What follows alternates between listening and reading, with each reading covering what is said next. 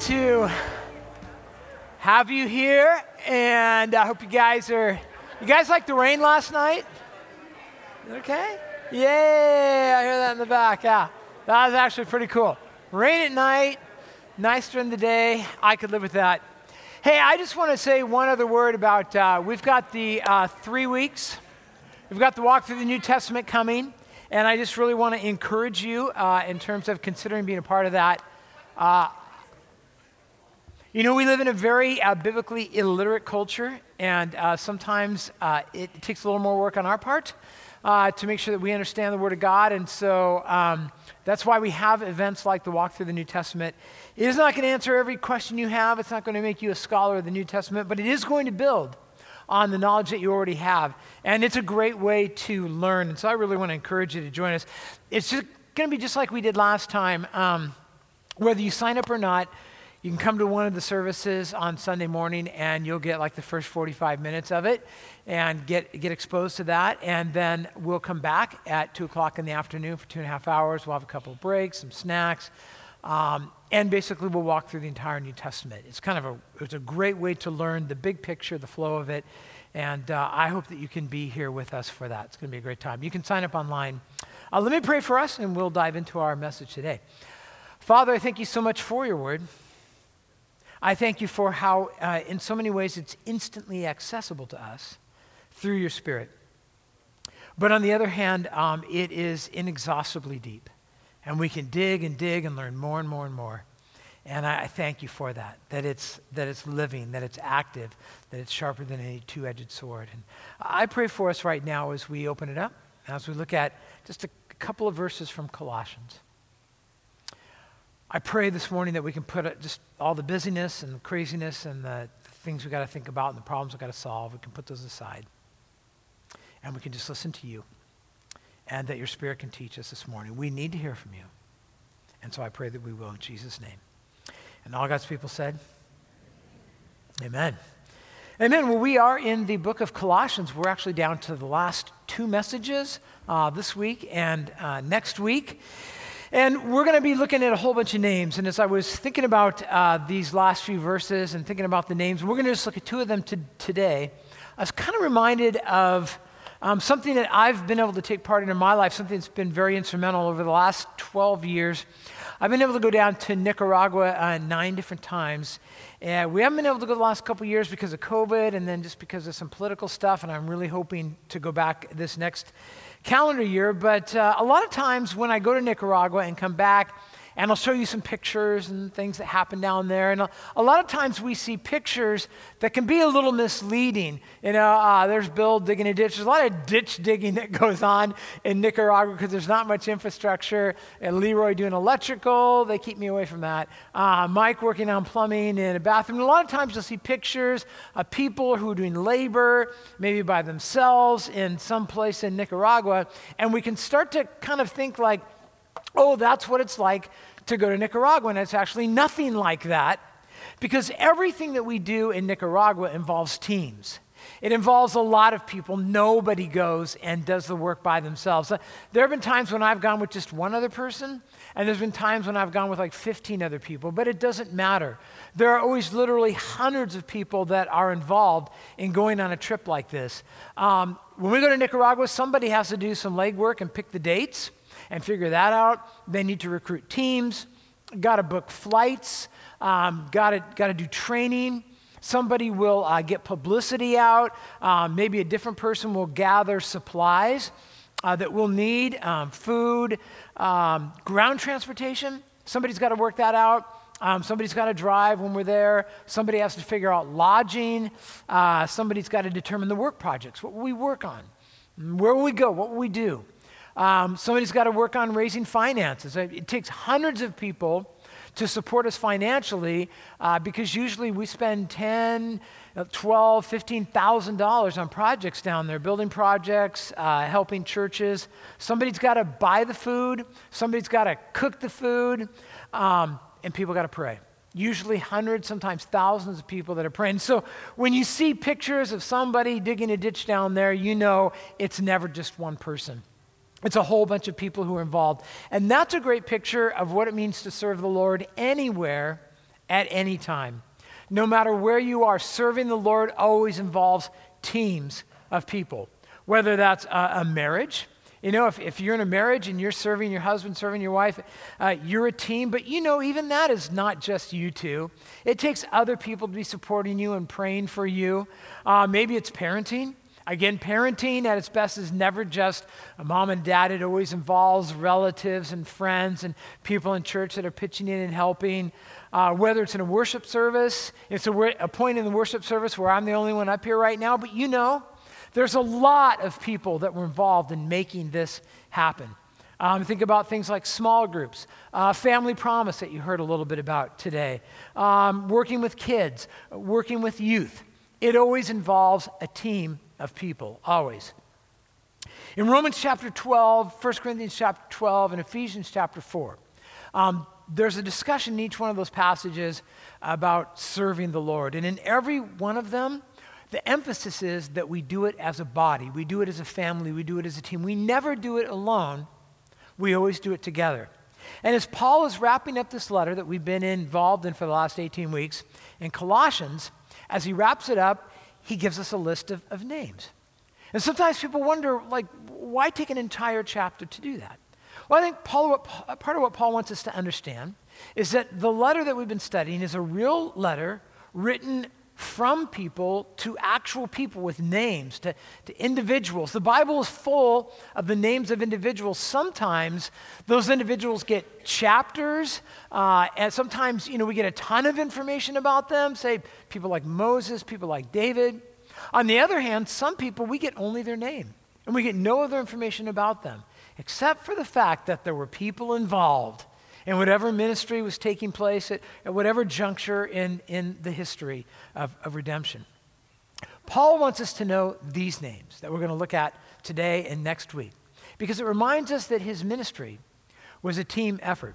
Our passage today is just 3 verses from Colossians chapter 4, beginning in verse 7, and I want to read this for you. Verse 7, Tychicus will tell you all about my activities. He's a beloved brother and a faithful minister and fellow servant in the Lord. And I've sent him to you for this very purpose, that you may know how we are, and that he may encourage your hearts.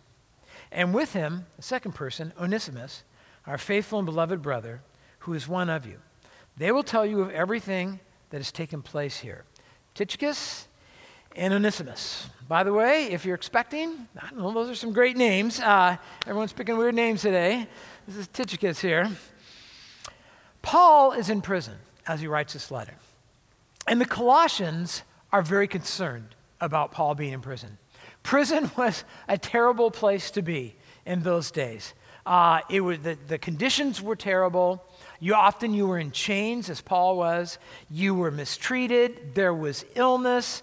In a lot of prisons in the Roman Empire, they didn't feed you or clothe you or give you bedding. Someone else had to do that from outside of prison. And so it was a very difficult place to be. And they want to know, how is Paul doing? Is he okay? What are his plans? What does he think is going to happen? And so he sends 2 team members, 2 people that are near to him, dear to him, but he sends them to the Colossians, Tychicus and Onesimus. And I want to look at these 2 guys today. And the first guy, his name is Tychicus. And for each one of these 2 guys, I want to just kind of give you a big idea for them as we walk through this. For Tychicus, here's going to be our focus. What you do is not as important as how you do it. What you do is not as important as how you do it. Now, I want to talk about this in the context, because I don't mean this as you can take this out of context and do terrible things with it. Here's what I mean. In Ephesians chapter 2, verse 10, I want you to notice what it says. Now, in Ephesians, a lot of times in chapter 2, we think of verses 8 and verses 9, right, that remind us that we've been saved by grace, that it's not by works, that it's not by merit, that Christ is all-sufficient. That's the theme of Colossians. He's all-sufficient for our salvation and everything that we need to walk with him in this life. And so in Ephesians, it reminds us that we've been saved by grace, not saved by works. But then verse 10 goes on and says something very important. For we are God's workmanship, created in Christ Jesus to do good works. So we are not saved by works, but we are saved for works. And that's different, which God prepared in advance for us to do. God has prepared works for you to do, and he's prepared them in advance. It's his decision. It's his will for you. God calls us to different ways of serving him. It's God who calls us. It's God who determines the what, if you will. And so, for instance, God might call you to serve him in a big way, whatever you think that is. Sometimes people say, wow, that's a really big way of serving God, or a small way, which we'll talk about, doesn't actually exist. It might be very public. It might be very hidden. Maybe nobody sees what you do. It might be in front of crowds. It might be behind the scenes. Maybe you greet people at the front door and welcome them as they come in. Maybe you're in the kitchen making the coffee and no one sees that. But God is the one who calls us to do what we do in terms of serving him. God had called Paul to a very particular kind of ministry, and it was very public. Paul was a very well-known figure in his day. God's will for him was to travel all over the empire. He taught, he proclaimed the gospel, he equipped believers. He was a missionary. He would go to new places and proclaim the gospel. He was a church planter, and he would raise up leaders in churches, and he was an evangelist, and he was a writer of New Testament books. But Paul could not do all that on his own. He had to have teammates with him. One of those teammates was a guy named Tychicus. Again in verse 7. Now Tychicus will tell you all about my activities. He is a beloved brother and a faithful minister and a fellow servant in the Lord. Now the Bible only mentions Tychicus 5 times, and it doesn't really tell us much about him. We first meet him in Acts chapter 20. Paul was in Ephesus, probably near the end of his 3-year ministry there, and he meets this guy named Tychicus, who was a native of the area of which Ephesus was a major city. I don't know exactly why he was in Ephesus at the time, but apparently he comes across Paul, he hears the gospel, and he becomes a believer. And Paul befriends him and welcomes him in as part of his team, as part of his inner circle. And Tychicus, as part of that inner circle, would have seen a whole lot of things that happened to Paul. In fact, not only would he see things that happened to Paul, but he would experience many of the same things that Paul went through. And when Paul plans to return to Jerusalem, Tychicus was one of 7 people who said, you know, Paul, I'll go with you. I'll pick up roots, I'll pick up my life, and I'll go with you. It's a big commitment on his part. Travel in the ancient world was physically difficult. It was dangerous. It took Tychicus away from his family and his friends and his church for a long time, and he would face a lot of the same challenges that Paul would. When Paul's talking in 2 Corinthians 11 about some of the challenges that he faced, Tychicus could probably be like, yeah, you know, I was there, even though I'm not mentioned, even though Paul's the one who gets all, kind of the accolades here.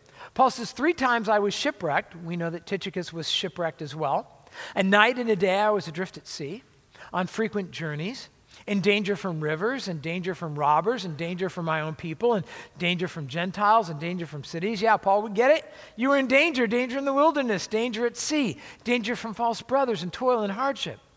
Through many a sleepless night, in hunger and thirst, often without food, in cold and exposure.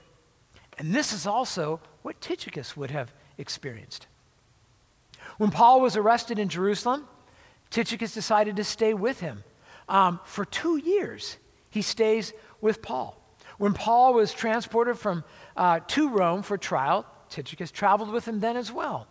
It was a miserable voyage from what we know. There was a shipwreck along the way.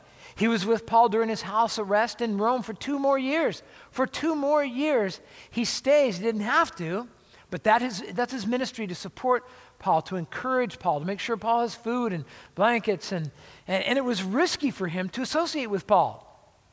It put him in danger of mistreatment from prison guards. He ran danger of being labeled an enemy of the state, just as Paul was. He could have ended up in prison himself. And his life is on hold during this whole time, away from people he loved. Why did he do it? Because that's what God called him to do. God's the one who called him to do this, but he gets to decide how he will do it. In verse 8, Paul says, I have sent him to you for this very purpose, that you may know how we are, and that he may encourage your hearts. So Paul sends Tychicus to Colossae. He says, I need you to go on this trip, one more trip, and take this, and it's another difficult journey. Again, it's hard for us to understand what it was like to travel back then.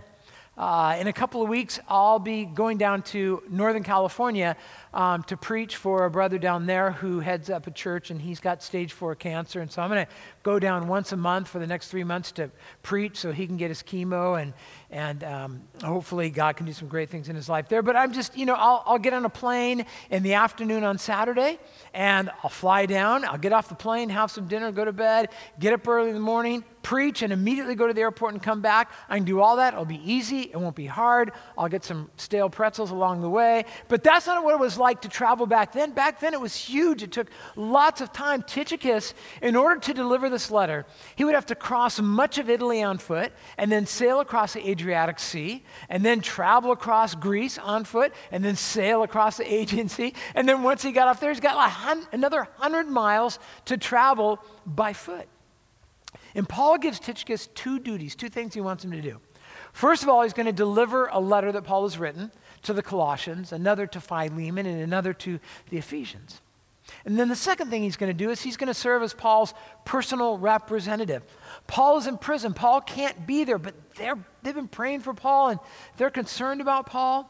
And so he's going to go and tell them how Paul's doing and how they can be praying for him, because Paul can't be there on his own. So he sends Tychicus for him, right? Tychicus is Paul's errand boy, really, right? Go tell them how I'm doing. So again, remember, there's no texting back then. There's no phone or, Facebook posts. How are they going to find out how Paul's doing?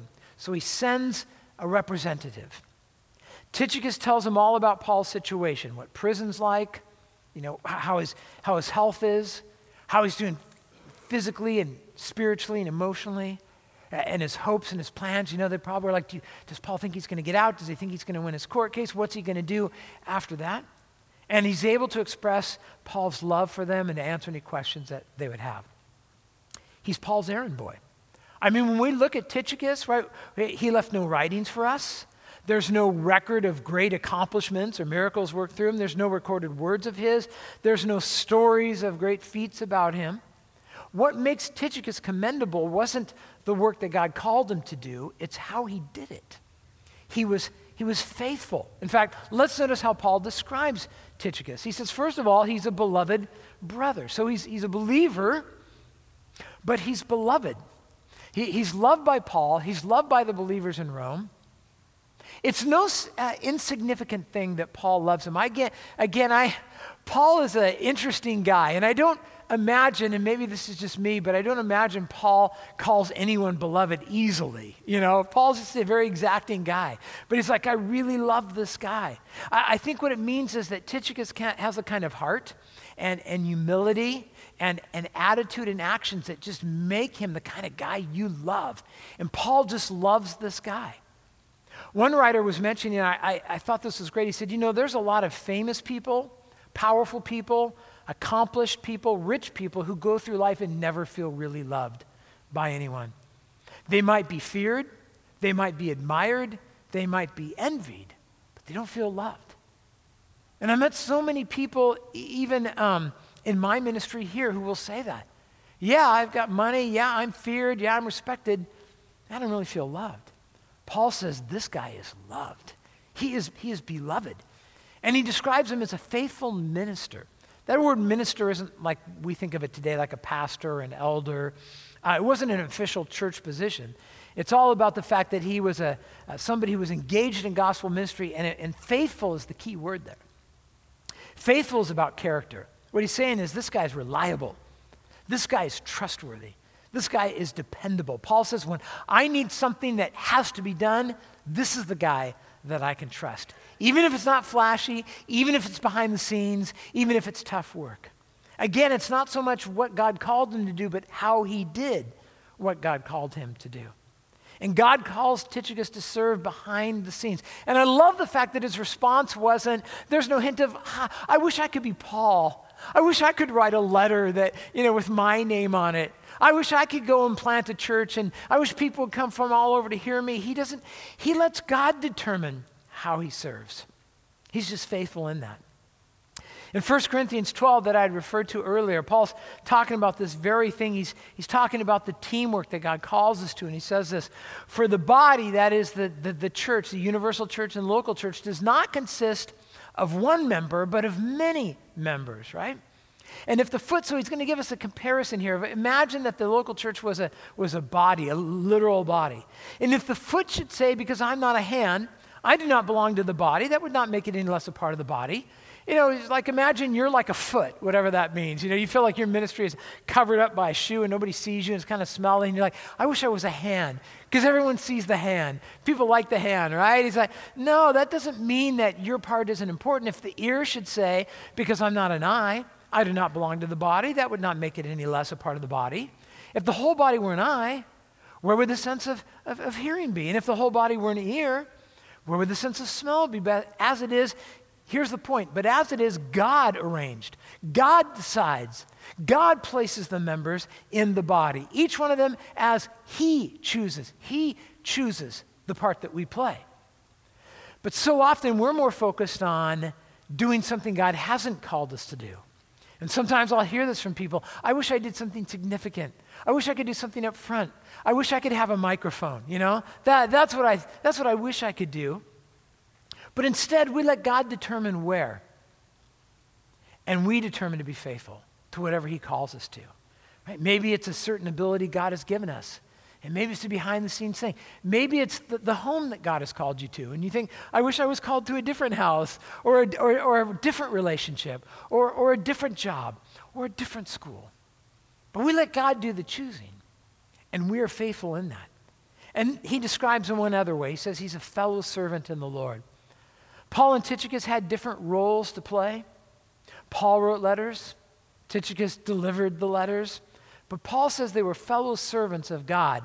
They were partners. They were equals. In other words, it wasn't like, well, here's Paul, and here's Tychicus, and here's the Lord. He says, no, we're both servants of the same Lord.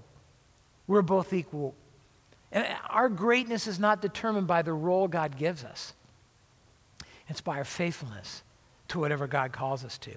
Even the small things done faithfully for Christ are great. In Matthew 10, in fact, Jesus said, if anyone gives even a cup of cold water to one of these little ones because he is my disciple, I tell you the truth, he will certainly not lose his reward. There's a reward for even just a cup of water to a child. In Matthew 20, he says, whoever wants to become great among you must be your servant. So again, the path to greatness is by being a servant. That idea of service, especially in this passage, is the idea of washing people's dirty, smelly feet as they come in the room. All right, Paul says that isn't the kind of thing that people equate with greatness, but the point is it's being faithful to whatever God calls you to. So our lives cannot be separated into the sacred and the secular or the great and the small. Everything that we do must be done for Christ. And everything that is done for Christ is sacred. In John 8, in fact, Jesus says, and he who sent me is with me. And he has not left me alone for, and notice what he says, I always do the things that are pleasing to him. As one writer put it, Jesus lived in a human body for 33 years, and he never once performed a non-sacred act, because all of it was done to please God. So Tychicus doesn't write this letter, but he got this letter where it needed to go. And this letter, think about it, this short letter that he delivers to this church will outlast the Roman Empire that's dead set against it. His name will be known after the names of the powerful and the rulers and the famous and the too big to fail of his day will be forgotten in the dust of history. We still remember the name of Tychicus because he was faithful to what God called him to. So the world may not see our service to God, but God will. And that's what matters. And being part of God's team isn't about what we do, but how we do it. That's Tychicus. Now there's one other guy who has an equally confusing name in this passage, and that's Onesimus. So Tychicus and Onesimus. And when I think about Onesimus, there's obviously a lot of things we could talk about, but I want to focus on this. Who you were is not as important as who you are. Who you were is not as important. It's who you are in Christ. In verse 9, we read this about Onesimus. And with Tychicus, I'm sending Onesimus, our faithful and beloved brother, who is one of you.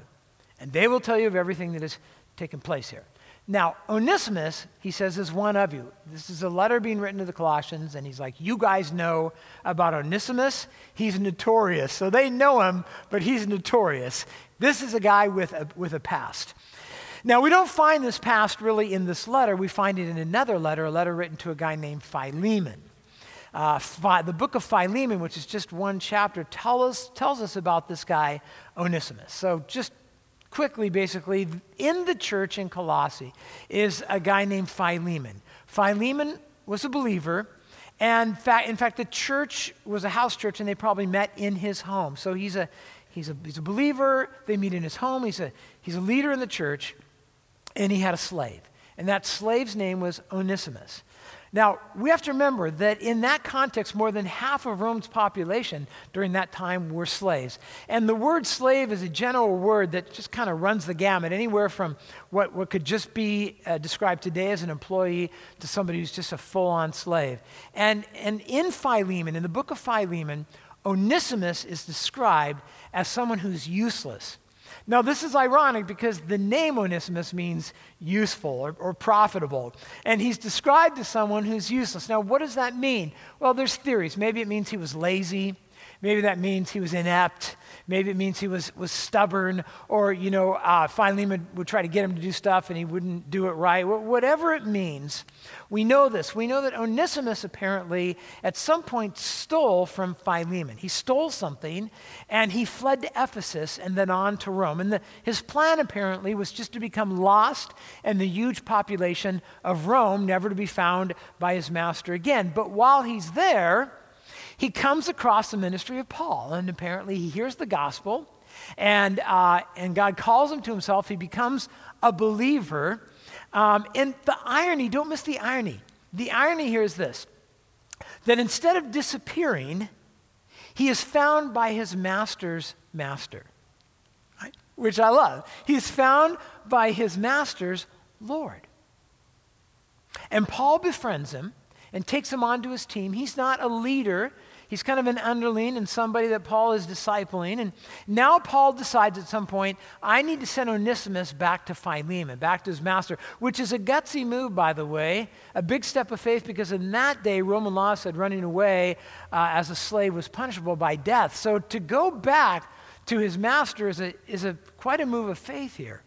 But Paul sends him back to make things right, and he agrees to go. He trusts God in this way. And so Paul writes this letter, and he tells Philemon, Onesimus may have been useless to you, but now he's useful to me. He used to be one thing, and now he's another thing in Christ. And he tells Onesimus this, or Philemon, he says, if Onesimus owes you anything, Paul says, I personally will repay it. And Paul makes a suggestion here, which I love. And the suggestion is maybe it was God's plan that Onesimus would run away so that he could come to faith and return to you, not as a slave, but as a brother in Christ. Because he's not the same person anymore. Onesimus has been transformed. He's no longer a thief. He's someone willing to make restitution for what he's done. He's no longer a runaway. He's a faithful and beloved brother, filled with the Holy Spirit and God-given purpose. And notice what Paul calls Onesimus. He calls him our faithful and dear brother. Basically the same words that he used to describe Tychicus. Paul's implying that there's no distinction of status between them here.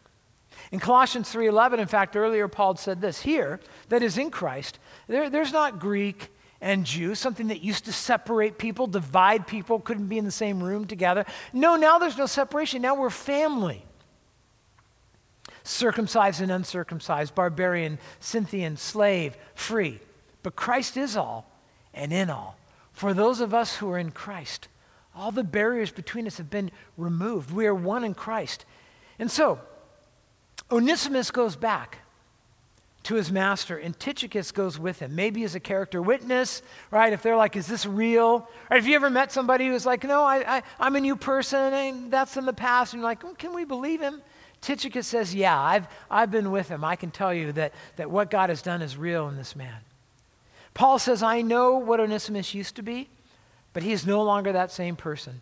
He is now a brother in Christ. In 2 Corinthians 5, it tells us this, therefore, if anyone is in Christ, notice he is a new creation. The old has passed away. The old is gone. Behold, the new has come. So his identity has been changed. from a fugitive slave to a faithful and beloved brother. And Paul gives him a ministry, and Paul gives him some honor and respect and a place in his own heart. Because when a person comes to faith in Christ, the past no longer defines that person. And I tell you this because I have discussions every week, I think every week without fail, with somebody who a lot of people would probably think is accomplished and maybe a very spiritually secure person. But I tell you, week after week, I have people with whom I have conversations, and they'll say things like, Pastor, you probably don't know this about me, but I have a history. I have a past. I've really messed up. I've made some terrible choices. I remember, and I journal, and I like to go back sometimes and read earlier journals, and I've got some journal entries from like 29 years ago, 28, 27 years ago. When I first came to Gateway, I was young. So I was 33 when I came here, and I'd never seen your pastor before. I'd worked with youth, and I loved that ministry, but now I'm dealing with adults. And week after week, I would have people come in my office and close the door, and then they would tell me some unbelievable story that I had never heard before. And I can always remember I had this swivel back chair, and I'm not kidding. At one point, I would lock it before people came in because I would just lean back like I couldn't believe what I was hearing. I'm trying to be calm and composed. But after a while, you'd hear all these stories. Pastor, you would not believe what I've done. I made this sinful choice and destroyed my past. Pastor, you may not know this, but I was convicted of a crime. I spent time in prison. I have discussions with people I had no clue at all, right? Or, Pastor, I was unfaithful in the past, or I stole something, or I told a lie that just blew up. I cheated. I got fired from my job, and rightfully so. Or maybe I dropped out of something, or I was addicted to something, or I said something unforgivable, or I did something unforgivable. And I'll have people come to me and tell me these stories, and then it always ends the same way. Can God still use me? I got a text just 2 days ago with that exact same conversation. Here's the thing I want to know. Can God still use me, or am I just on the sideline for the rest of my life? Let me tell you this. So the book of Colossians, we've said this before, is about the all-sufficiency of Christ. The all-sufficiency. Not mostly Jesus and partly us. Jesus does most of the work and we do part of it. It's all the work of Christ. Christ is enough to forgive you of every sin, to make you a new creation. Can you be used by God? Yes. Why? Because Christ is enough. Because Christ is all sufficient. Because he makes us entirely new. Not us working with him, not us doing 10% or 20% or 30%. It's all Christ because he is sufficient. The answer is clear. If you are in Christ, then what you were no longer defines you. And I don't know if you need to hear that today, but if you are in Christ, you are a new creation. And you are enough. Not because of anything you've done, but because Christ is enough. The all-sufficiency of Christ. God has saved you, not by good works, but for good works. And what God calls you to do is his thing. Your thing is to be faithful. Your thing is to follow him. And he has designed you to do good works, and not alone, to do them with others. Just as Paul could not have served without Tychicus or Onesimus, so we cannot serve others without a team. It's not how it works. It's not how God has designed us. We'll continue on this discussion next week as we look some more names and wrap up the book. But let me tell you one of the great things about my job, and that is that I get to see a whole lot of stuff around here that you might not see.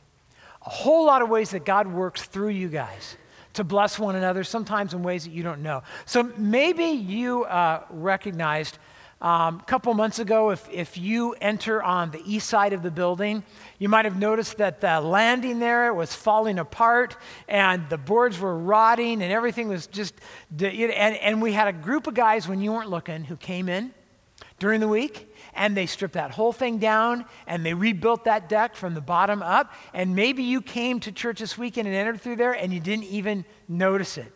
But they served you when you weren't looking. There's no plaque with their names on it, although that might be kind of cool, with their pictures. You don't know who they were I know who they were, and God knows who they were. God called them to do something. They had the time and the willingness to do it, and they served. You were blessed. We were blessed, but you don't even know that, right? And they could have been like, well, we'll do it, but could you put our picture on the screen? Or no, they didn't. They quietly, faithfully served you. We have deacons and deaconesses in our church who serve you in ways that you never see. So right now we have deacons and deaconesses who are down at the park, and they are setting up for you. And they're getting the food ready and barbecuing and putting up chairs and all that stuff, and you didn't see them doing it. In fact, you wouldn't even known they were setting up tables right now, except I just told you. Teams of people who've just said yes to what God has called them to do faithfully. These are people who prepare communion and serve it to you, who assist with baptisms, who keep the building facilities working. So when we come in on the weekend, there's chairs to sit in and the roof isn't leaking and there's lights on and all that stuff. We have a hospitality team. Some of the people, when you came in this weekend, they're out there, they're shaking hands, they're greeting you, making sure you know we're glad you're here and that you're loved. Some of them are out front, some of them are in the kitchen making coffee. Again, the door closed, you don't know who they are. We have a tech team that works on Sunday mornings to make sure all this happens. We got somebody running sound. Let me tell you, that is not easy. Somebody running slides. At 9 o'clock, we had a team here working cameras so that people who need to be at home today and watch from home can be blessed. We have people all over the world who watch this service, and they don't know, as far as I know, the tech team don't put their pictures on the bottom of the screen. Maybe they do. I don't think they do. They work behind the scenes. They work quietly. You don't know them. You don't know who they are. They're just serving the Lord and serving you. I don't know if you knew this, but we have a security team, a team of people, men and women, who come here on Sunday, and they get together, and they spread out around the building. They're watching out for you. They're protecting you. They're making sure that, your vehicles are okay in the parking lot, and they're always vigilant in here, and if something was to happen, they would be the first people to jump up and protect you from harm's way. You probably don't know who they are, but they know who you are, and they're serving you. Right now we have people back in the Children's Center who are taking care of kids. So some of you can be in here and you can be listening to the sermon and not distracted. And we got people next door working with our kids. We've got youth ministry teams, right, that work with our teens, with our youth, right? They spend time praying together, planning, serving, ministering to our kids. Some of them, you don't know who they are. Some of them, they don't get the accolades and all the upfront stuff, but they're serving. We have people that serve our women, people who serve our men. They plan events. They study their Bible so they can teach. They're praying for our men, praying for our women. One more thing I'll mention, and then we'll wrap this up, and that is Family Promise. We've mentioned Family Promise. So we have a ministry where actually in the next 12 months, I think 5 weeks, this year, we'll have homeless families that are living in our building, right here in our church. And we love that. We love doing that. But here's the thing. It's that we don't have paid staff for that. We need everyone to get involved. And so we have a whiteboard out in the lobby. I took a picture of it. Actually, this is what it looked like earlier. Now it's got more names filled in from the last service. And basically, we're looking for people just to do one thing. You could bring a meal one evening. You could hang out during the evening and visit with the people who are here. You could stay overnight. We need people to help set up. People to help tear down, people to do laundry. And we're looking to get more people involved. We want to be able to bless homeless families in our area. But here's the thing, and here's what I can tell you. All of these slots will get filled up, but sometimes it's just by the same people who take 3 or 4 or 5 slots because they're going to make sure that it happens. Now, in 2 weeks after the service is over, we're going to have a ministry fair. Just meaning when the service is over, there's going to be tables set up all over the church representing different ministries in our church, and you can get some information and find out what's going on there. And I would encourage you between now and then to just be praying. If you're not involved in a ministry, how could you get involved? How could you use your gifts? We could use it for 5 minutes or 5 hours a week, right? Just whatever God has called you to do. In the meantime, though, I would ask you to consider doing this. When you walk out of this room today, there is a big whiteboard in the back, and they need some people to make a commitment. It's easy. It's just one time, one meal, or just a couple of hours, and you could come and help make a difference. We don't do it alone. We do it together. This is a team. This is how we serve. teams that God calls us to in this church are made up of people. People who let God determine where they'll serve, and they determine how they'll serve with faithfulness. It's people who are not defined by who they were, but who they are in Christ. God has gifted you. And I could tell you this, I don't maybe know what your gift is, but God does. And in the same way that you're here with a gift, there are people here who need your gift. They need what you have to offer. But they'll never know how that can bless them unless you stand up and serve. Well, we're going to continue on this discussion next week, but for now, let me pray. Father God, I thank you so much for our time in your word this morning, and I just keep thinking how all of these messages for the last 18 weeks, they just all come down to the exact same thing every time, that Jesus is all sufficient, that he has done all the work necessary for salvation. We merely need to trust him, to trust the work that he has done, to trust in his sufficiency. Even when it comes to serving, even when it comes to just standing up and helping someone for 5 minutes or 50 minutes or 5 hours. Really what it comes down to in the end is we all have excuses. We all have questions. We're all not sure we can do it. But your scripture tells us that we are your workmanship, created for good works.